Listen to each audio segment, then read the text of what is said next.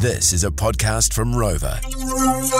Welcome back into the show. Well, Kiwi Manuka honey exporters have recorded a surge in European demand as the removal of tariffs aligns with a fall in the value of the New Zealand dollar, and there's also strong harvest volumes in there as well. Derek Burchell-Berger is NACI NZ Global Market Manager. He's in Berlin at the moment and he joins us now on the line. Derek, great to have you on the show. How are you?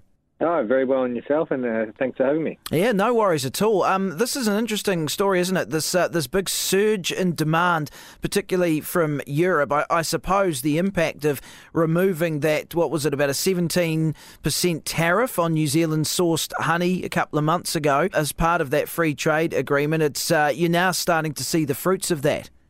100%. Our revenue for the year doubled in August.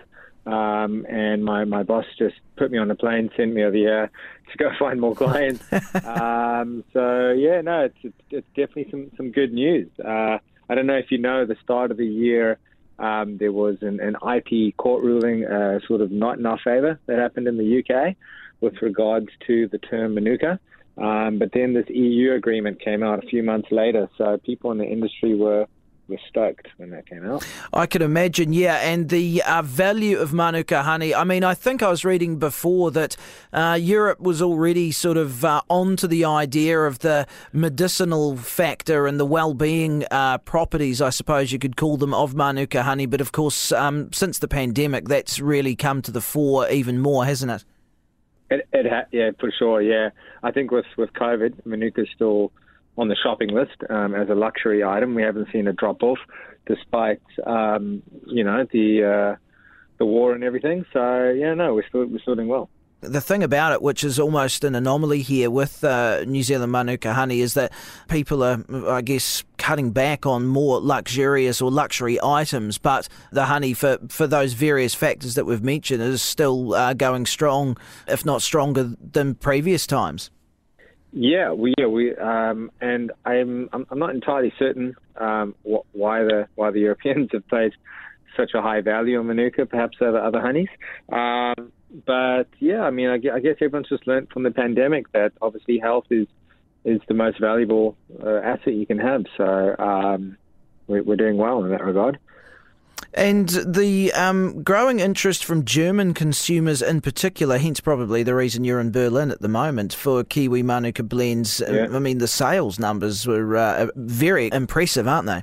Yeah, I mean, Germany imports about $650 million US per year of honey. That's just honey in general. Manuka only accounts, it's growing, but Manuka only accounts for maximum 50 million of that.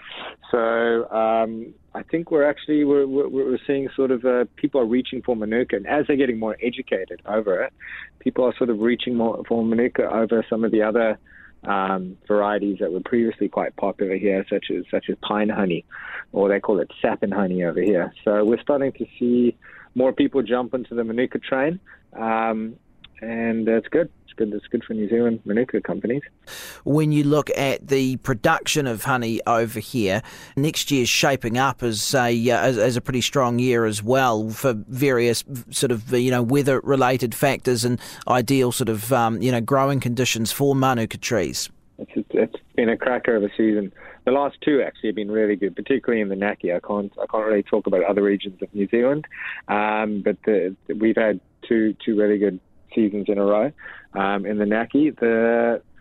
Also, I don't know if you know, but the sort of industry was quite saturated with beekeepers in the last couple of years, and we did sort of notice last year that there was almost like a bit of a correction. People that had sort of signed up as exporters and trying their hand in the Manuka Gold Rush weren't able to sort of keep the course. And those that have stuck through are definitely starting to reap the benefits now, especially now that the tariffs have been dropped, and it's looking pretty promising. Yes, hive numbers around the country are falling in the past year by 40% from a peak of around 1 million. So that is a stark illustration of the point that you're making. I think it goes up and down, like any sort of industry. If there's money to be made, more people will do it. But it was tough. Right? Prior to the tariffs being dropped, I think I did notice a lot of clients were a bit hesitant about pulling the trigger on deals. So this tariff change has very much been welcomed. Derek, apparently France is the next untapped market for Manuka honey. Have you got Paris on your itinerary, is it? I just came back. I just did a month in Paris. I went to the world's largest food show, Ciel Paris. It was phenomenal. And I had people running up to me at the show being like, "Oh, you're the Manuka guy," because I was, chatting and handing out samples and stuff like that. I had a Romanian scientist. She came and ran up to me, and she wants to do further research into Manuka and other New Zealand honeys. So I got talking to her about some other honeys that our company in particular produces very high grades of. So we're going to do some research to see if there's some other sort of unique chemical characteristics to other New Zealand honeys as well, other than Manuka. That's exciting, and there's increased sales in other European countries as well, Czech Republic, Netherlands, as examples. Yeah, for sure. Czech Republic, Romania, oddly enough, it's got a 24 million US market there. That's a growing one. Slovakia, Czech, as you mentioned, Poland, Italy. There's all sorts of these other countries that are popping up now as that I've never really thought of them before as markets for Manuka, but the Czech is really interesting. I'm actually going there next after Germany to go do a few shows in Prague, and our partners there are great to work with.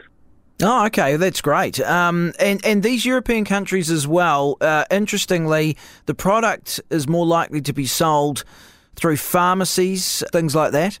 Yeah, for sure. It's viewed as a supplement, as a sort of a health supplement. Some people are even blending it with European like essential oils, creating like sort of medicine out of blending Manuka with essential oils and so forth. So it's definitely viewed as a supplement. It's not something you stir into your tea or smear over your toast. It's a superfood. Right. Okay. And also, when it comes to Naki NZ, it's close to 100%, isn't it, that you export? Yeah, for sure. Yeah, we have a small footprint in Queenstown and also Huka Honey Island Topol. But we're an export company. We're a small drop in the ocean for the total Manuka export market. I think it's about 500 mil. But we're growing. We're export only. Thanks for joining us. Really do appreciate it, and all the best for the rest of your trip. Thanks for the chat.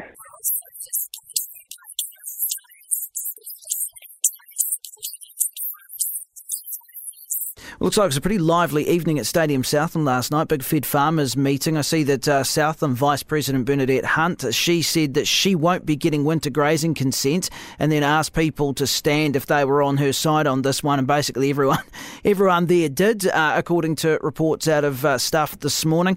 Also at the meeting, Federated Farmers said that they will not support the government's controversial farming emissions proposal and are seeking an alternative. That is the show as always. Thanks very much for your company. Don't forget to check out netspeed.net.nz. Mark and Leah next.